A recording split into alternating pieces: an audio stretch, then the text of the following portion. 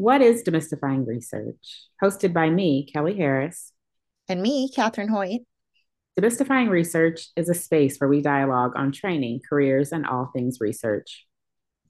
Everything from is research right for me to thinking about applications, mentorship, which research degree is right for me, handling failure and rejection, CVs versus resumes, and funding. This is a space where we engage in discussions around the questions we all have or have had when considering a career in research and science. As clinician scientists, we seek to answer questions and address issues that aren't clearly addressed in more formal spaces, things that weren't addressed in our clinical training, questions that we may not know how or where to begin to seek answers. This is not a space only for scientists and researchers, but for anyone who may be interested in science and research. We're so glad you've joined us. Let's dive in. So, with that, we're so excited today to get on to our next topic about what those different paths to research can be. There's not just one path. People take all different types of ways and different times in their life to get to research. So, today we're hoping to talk about what some of those different paths may be and answer any questions that you may have. So, we are welcoming Dr. Housten and Dr. Foster, who both have a bit of an interesting path to research, who took different ways to get here. So if you'd like to do a little brief introduction, Dr. Housten, I'll hand it over to you. Sure. My name is Ashley Housten, and I'm an assistant professor in the Division of Public Health Sciences at Washington University. And my research really focuses on shared decision-making, implementation science, and health equity. And could you tell us maybe just a brief couple of sentences, Ashley, about your training and background? Sure. So my background is in occupational therapy, and I have a doctorate in occupational therapy. I also received my Master's of Science in Clinical Investigation, which is an additional year. It's basically a research year that was supported through a grant through Washington University, so I could kind of extend my OTD project beyond the original scope. My research as an OTD student was with students, with adolescents with sickle cell disease, and developing an educational program for them when deciding about genetic inheritance of sickle cell disease and also sexual health education. Cool. Thank you. And Dr. Foster? Yeah. Hi. I'm happy to see everybody here. Thank you and welcome. So my name is Erin Foster, and I'm an assistant professor in the program in occupational therapy at Washington University. And my research focuses on functional cognition, so how we use our thinking and memory skills in everyday life to do the things that we need and want to do. And I study functional cognition in mostly neurodegenerative conditions, primarily Parkinson's disease. So I'm interested in understanding how cognitive dysfunction in Parkinson's disease impacts people's everyday lives and how we can develop intervention approaches to address that problem and support people's performance and participation in their daily lives. And should I talk about my background too? Yeah, a little bit about your training and background. Okay. So I also am a WashU OT alum. I got my occupational therapy doctorate from WashU in 2005.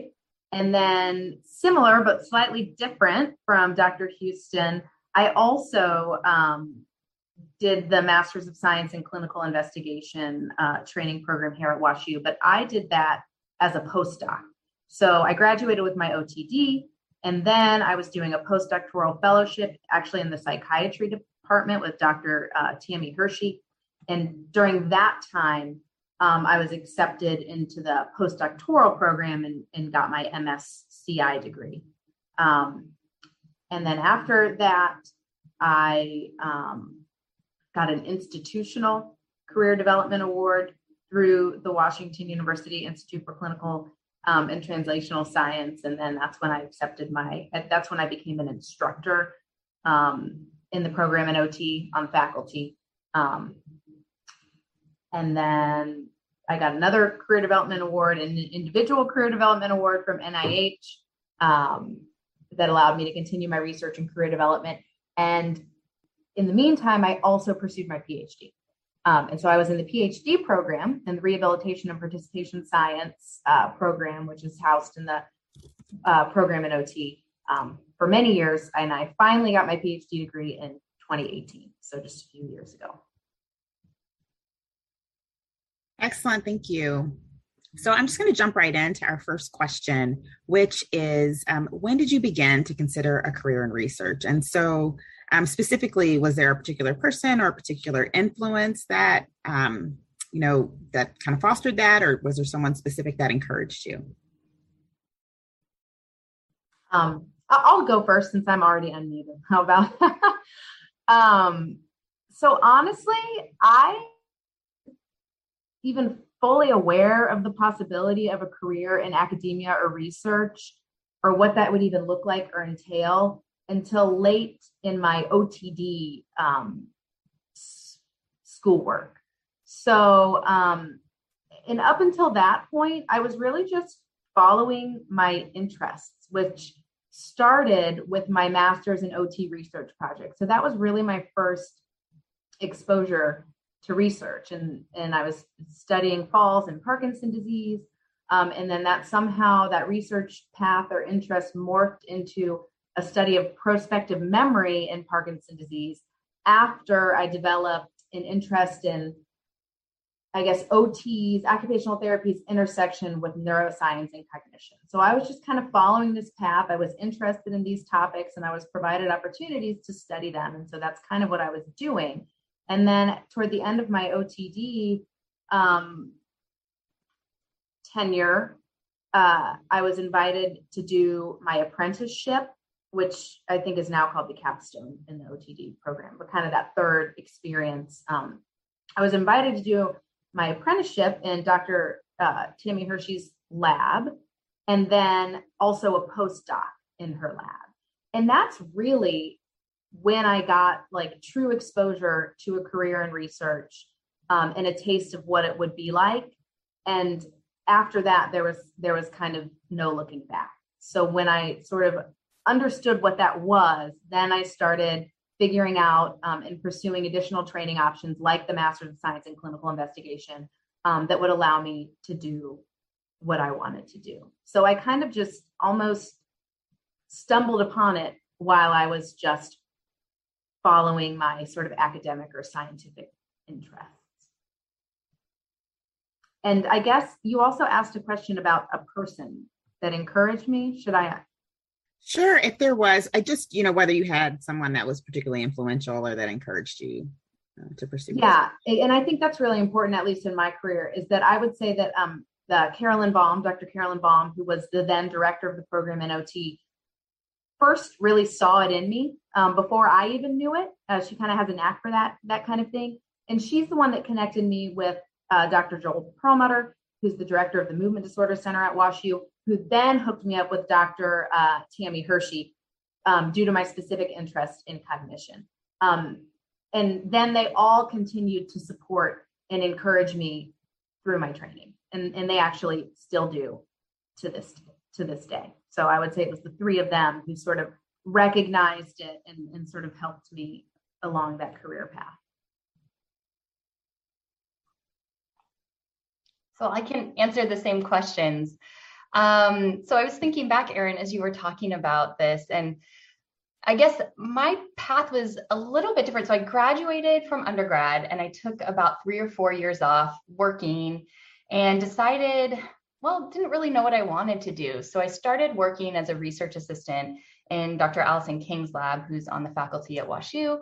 And once I started working as a research assistant, I just loved it. I love the community engagement. I love working directly with patients, with community members, and actually looking at kind of big picture questions, like how can we improve something that we're seeing at the clinical level, kind of more at a population level. So that really was compelling to me. So that's when I decided to go back to school. I decided to go to WashU to pursue my doctorate in occupational therapy. And actually, Erin, I think at our first or second day in OT school, you started talking about your MSCI, and I was like, what's that? What's that now? What's this MSCI? And so I looked into it, saw that there were different options. And while I pursued my MSCI, it was when I was still a student. So it added a year to my training. So Technically, after 3 years and the final capstone project for the field work for the OTD, I would have graduated in 2013, but because I did the MSCI year, I graduated in 2014. And that extra year actually gave me the opportunity to kind of advance some of my work.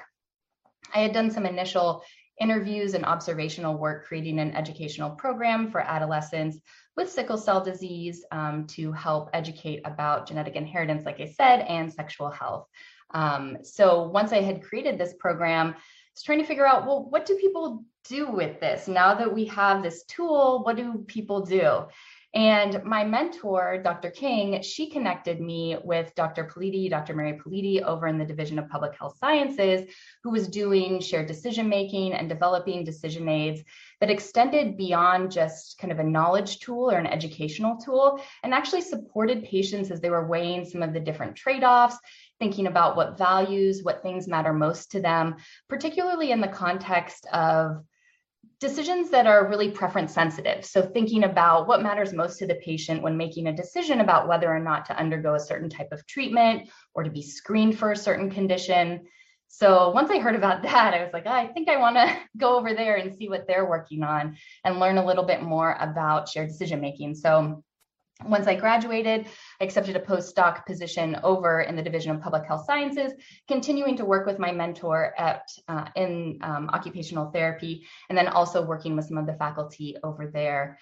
And then once I started working a little bit more in shared decision-making, an opportunity came up down in Houston to expand some of my work in the context of cancer. And so I went down and joined the Shared Decision-Making Collaborative down at MD Anderson Cancer Center. And there I got to learn kind of the whole scope of shared decision-making, from prevention to treatment to survivorship, and really getting to see full aspects of how do we kind of come up with these decisions or these questions with our clinical collaborators, and how do we kind of implement some of these different shared decision-making tools throughout the spectrum of cancer care. So started working on that. I applied for a career development award, a K99R00, which would support some of my postdoc training and then help me transition to a faculty position, which was really attractive to me. And I think that this function, the K99R00, is really designed to help junior investigators who are in a postdoc position be able to kind of make that leap from postdoc to assistant professor position. So I was awarded the K99R00, finished out my postdoc at MD Anderson, and then was fortunate enough to be able to come back up to WashU. So started my assistant professor position in the R00 phase at WashU 2 years ago. So I'm just wrapping up that project, and that project is focused on breast cancer screening decision-making for women in their 40s, really thinking about when guidelines are divergent, how do women make decisions about whether or not to when to initiate breast cancer screening, and then the frequency in which to elect to be screened for breast cancer, whether it's every year or every other year. So that's kind of the space that I've been working in, but it really was a mix of mentors and talking with other people, other faculty members, and listening, finding other research opportunities that were around the campus.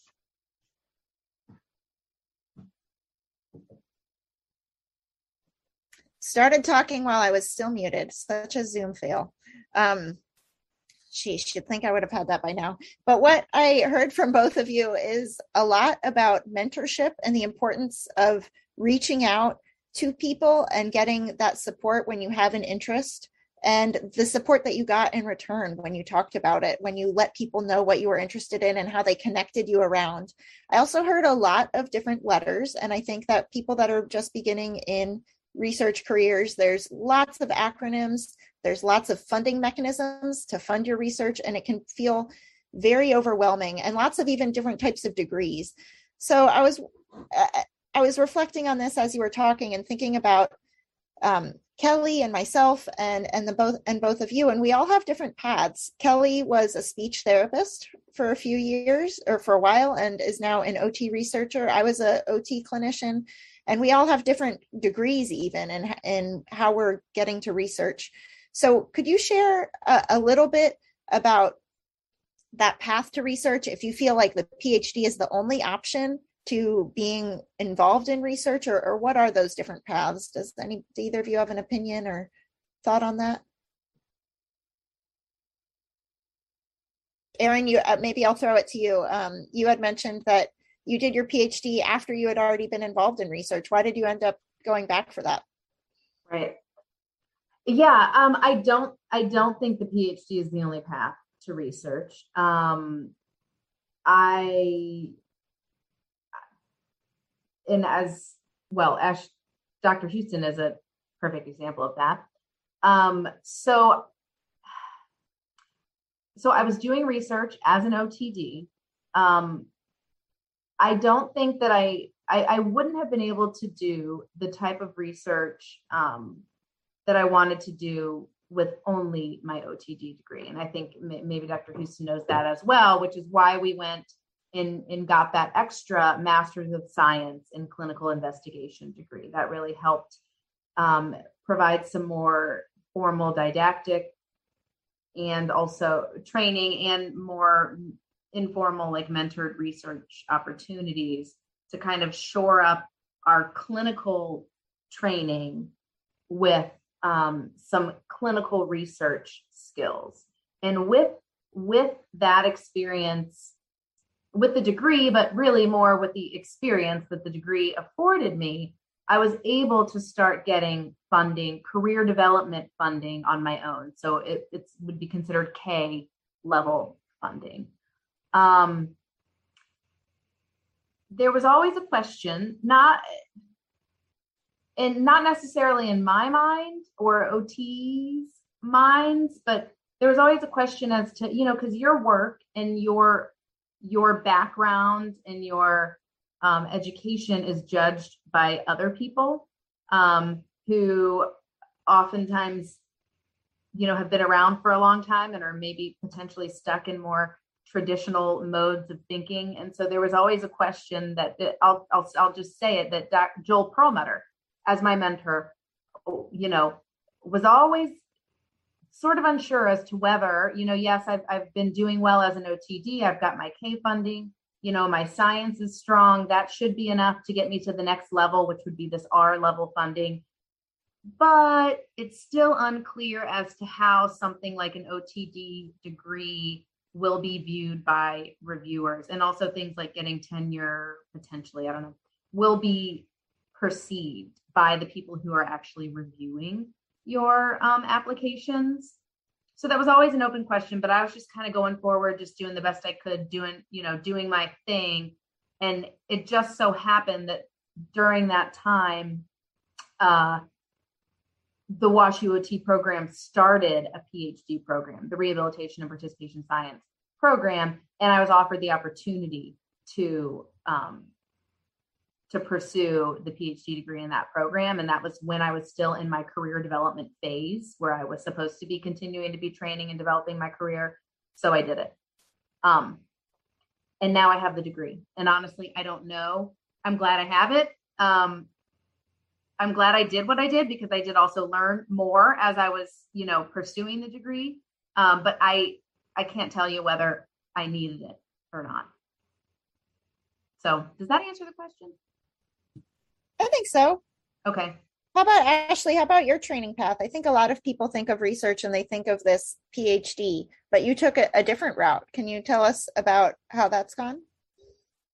Yeah, so I experienced a lot of the same questions and feedback from my mentors and from myself, thinking like, wow, all of the papers that I'm citing in my work, those have been written by MDs or PhDs, like what kind of additional training do I need? And I kept searching for additional training and trying to figure out what my next step would look like.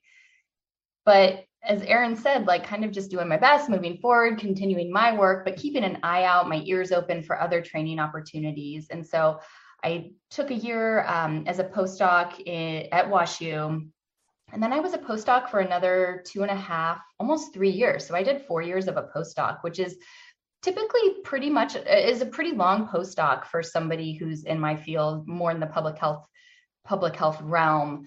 But I took that postdoc and wanted to have a little bit more of an extended postdoc because it actually gave me the opportunity to have some flexibility in my training. I kept taking different trainings for methodology courses, taking different cancer prevention courses, and it just allowed me to have a little bit more protected time to be able to take those additional trainings and really advance my skills. Because I think one of the things that I was a little bit concerned about in my training was really identifying more of the kind of, or really being able to use more of the methodology and quantitative methods to be able to advance my work and my research questions. So having that additional training time as a postdoc was really formative for me and really helped me get to the next level. I've had kind of fantastic mentors throughout, and I think the question still remains a little bit around the OTD, but I've been working as hard as I can to kind of build up my CV and continue to apply for funding and work collaboratively with other clinicians and other researchers who have strengths in other areas that I do. I know that a lot of the goals that we have are to become this independent scientist, independently funded scientist, and that is still one of my goals. But it's also in this context of team science. So where there's somebody who may be leading the grant, you're still working with a team of experts in a variety of different fields. I have a biostatistician on my grants. I have an epidemiologist. Like, it's definitely very much team science. But whether you're in the leadership role of that team or you're a contributing member of that team, it kind of differs. But so I still have my OTD and am moving forward with my research in that context. PhDs and additional trainings are not off the table. Right now, I'm going through a training at WashU in implementation science. So it's a 2-year mentor training in implementation science, which is an area that I'm really trying to grow into and learn more about and apply to the work that I'm doing, particularly in shared decision-making, thinking about the interventions that we're building and how to actually get those interventions used. So that's a huge research question for me. And so having these kind of training opportunities that I'm able to do while advancing my work professionally and keeping my grants moving forward and continuing to write has been really, at least for me, or so far, has been an effective way to kind of keep my skills sharp and keep learning as I'm on the job. And I just want to, sorry, I missed. Can you guys hear me now? Yeah. Okay. Unfortunately, I wanted to hear what you had to say and I missed part of it. So I hope that doesn't happen again. But I do want to point out that the fact that Dr. Housten, you got that K99 ROO award. I mean, that's a big deal. And I think that sort of is proof that you can do that with an OTD and the right kind of training. I hope that we're moving in a direction where the science speaks for itself versus the degree. So anyway, I just wanted to say that. I think that's a great point. And I think what I heard both of you say is really, the types of training you did were driven by your interest and your research and then having that good mentorship to really kind of find those right spaces. So thank you. That's great. I want to shift just a little bit and talk about clinical training and how you've been able to apply your clinical training in your research. Clinical training and experiences. So do either of you want to jump in and start on that? And I'll start. I'll hop in. So thinking about my clinical training, one thing in particular, as I mentioned, implementation science is kind of at the forefront of my research right now. And one thing that I've really been able to apply to what I'm doing is thinking about kind of clinic workflow and where different things happen, what a clinical space looks like, and how to be able to take those clinical questions that are being observed by that team and being able to use it to help inform my strategies for being able to implement my tools within the clinical space. So thinking about what that actually looks like and knowing kind of the pressures, the different things that come up within the clinical context, it really does matter when I'm thinking about what are the questions that patients are facing, and how can we actually support their decision-making process throughout their experience with a variety of clinicians. So it's not necessarily kind of the traditional OTD clinical training, but it's thinking about what does it look like in a clinical space, knowing that I've gone through my different field works and experience working with patients and with a variety of different disciplines, and thinking about at what point do different disciplines speak to patients? At what point does a patient have to make a decision? And then what does that decision open up for their future, their care, their screening, whatever that means. So really thinking about kind of that patient pathway and the clinic flow has informed a lot of my work. And to this day, I still need to kind of be boots on the ground to see what's happening in the clinical space, because I want to be able to kind of identify where there are opportunities for being able to implement some of my work. But that has been a huge factor. And then also, I mentioned kind of these multidisciplinary teams, and having the background and medical knowledge to be able to participate and understand and be able to contribute to the same kind of language at the table when we're talking about these different questions that are coming up, or designing some sort of research question, that has been extremely helpful as well.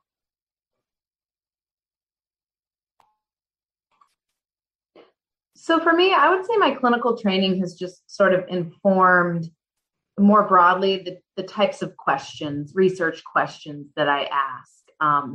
And so I ask clinically oriented questions, which as an OT, it means questions about occupational performance, participation in daily life, and also the development of interventions, and interventions that can actually be implemented in real world clinical practice. And so having that experience and that knowledge and that sort of finger on the pulse of what's going on in real world clinical or community practice sort of helps, I think, the development of translatable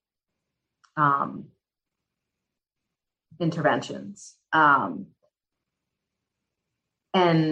yeah, so I think for me, it's mostly like the questions that I ask that have been informed by my training. Thank you both for those answers. The reason we asked that, and I'm not sure if anybody here has this question, but one of the most frequent questions that I've been asked is, do I need to practice clinically before going into a career in research? And if so, how many years do I need to practice clinically before going back to research? And so I really appreciate both of your responses with that. I think that the answer that I pulled from what both of you said, and my own experiences too, is that it depends on the person. I needed to practice a few years before I knew that research was actually the right career for me. But there's other people that know that they really want to do research and know that from the get-go. And then maybe your clinical training is what informs those questions from that space. So now we would like to take a moment. If anybody has any questions, if you'd like to unmute and go ahead and ask. Kelly? So I was just wondering, as OTD graduates, how do you feel that doing the doctorate degree helped you in your research career as opposed to doing like a master's and then going into a PhD or any other alternative sort of course into research? Well, so I haven't gone into a PhD, so I don't know if I can speak specifically to that, but thinking of how the OTD set me up for my research career was that again, I feel like I'm talking about this a lot, but I think it's really valuable to have that protective time and space to really develop your research interest and learn about the topic, think about it, learn about the key players in the topic. We all talk about our mentors, and as Erin talked about, they're her mentors now today. And, your mentors that you've been working with, it's a small world. You'll, excuse me, likely continue working with them and continue making connections. They oftentimes, sorry, I'm just going to clear my throat. Excuse me. They oftentimes have the seniority and connections to be able to help you advance your questions. And much like Dr. King was able to connect me with someone working in the shared decision-making space when I was interested in it, I think that is an important part of the OTD curriculum because I had the built-in time and space to be able to do that. That being said, I think that really thinking about what your next step looks like. Do you think that you need additional training in a specific area? I think that's where I was somewhat unsure. And so that's why I continued with the postdoc, is that I felt like I was receiving the training and mentorship that I needed that I couldn't find in any degree program. There isn't a degree program in shared decision making, in health equity for shared decision making that I know of. There could be now, but not at the time when I was looking. And so getting that mentored training as a postdoc was really the best option for me and my interests. So that's really kind of what steered me in that direction. Yeah, and much like Ashley said, that third year, that OTD year, is when I developed my interest in research. It just gave me the time to sort of, focus on an area that I was interested in and kind of follow that path. And so if it weren't for that third year, I don't think I wouldn't have really known about the research aspect of it. So that helped me because I was just kind of meandering along. But there are some people who know that they want to do, that they want to do research. They want that to be their career, or they want to take a certain career path where maybe an OTD isn't as necessary or useful as just going right, for a PhD is. So I think it can work both ways. Yeah, I think so too. Having done the OTD, I'll just be real with all of y'all. When I finished my OTD, I had no intention of going into a research career. I was really excited about my OTD and really excited to be a clinician. But it was because I did my OTD that I was exposed to research at all. And actually, my first job after finishing my OTD was also with Dr. King, who, similar to what Erin had said earlier, Dr. King was the person who noticed that I was, the skills that I had, and encouraged me into doing research. That it wasn't necessarily, like I see your question down here too, Haley, like it wasn't necessarily the OTD, but it was the experiences with the OTD, having that extra year and being involved in a research project and connecting with my mentor that brought me to that research career. That being said, like what Erin just said, I think some people really know that they want to do research, and then it might make sense to do a master's and go straight for that PhD or MSCI, like Ashley and Erin both did. It can also depend on the type of research that you want to do. If you want to do more clinically oriented research, it might behoove you to have that extra year of sort of clinically oriented training. There's lots of things to consider that I would say, for everybody, it's talking with your mentors and yourself. An extra year of OTD school costs money. And, it maybe isn't necessarily the path that everybody needs to reach their career goal.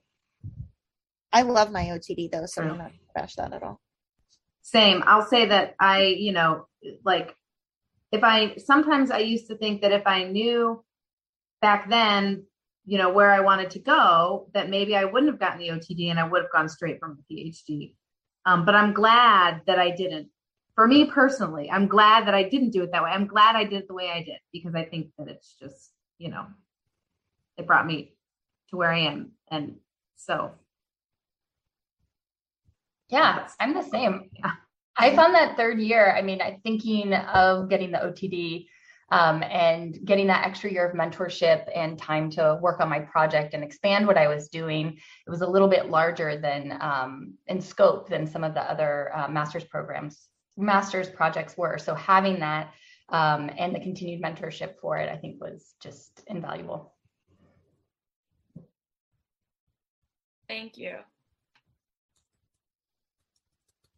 Haley, did that answer your question? Yeah, it did. It sounds like in the capstone we developed some of those skills, but really those mentorships and staying longer and asking those questions develop those skills too. Yeah, it takes a lot of practice to develop those skills in your question about designing research projects and questions and grant writing. So no matter what kind of degree program you're in, those skills continue. You have to continue developing those skills beyond the time, post degree or whatever. So it's a start, but it takes a lot of practice and training. think we all might agree that we're still developing those skills, oh right? man, yeah. Yeah. Again, thank you all for joining us. If things come up, if you have questions that come up or ideas of interest that you would really like to have us talk about, or people that you think it would be good for us to talk to, please do send that.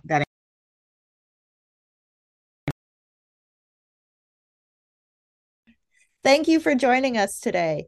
Check out our other episodes to hear more. You can find the first season on YouTube under Washington University Program in Occupational Therapies channel under the First Fridays for OT Research playlist. And more episodes of Demystifying Research linked under the Research tab on the Washington University OT webpage at ot.woostl.edu. That's ot.wustl.edu. Send us your ideas for future episodes at demystifyingresearch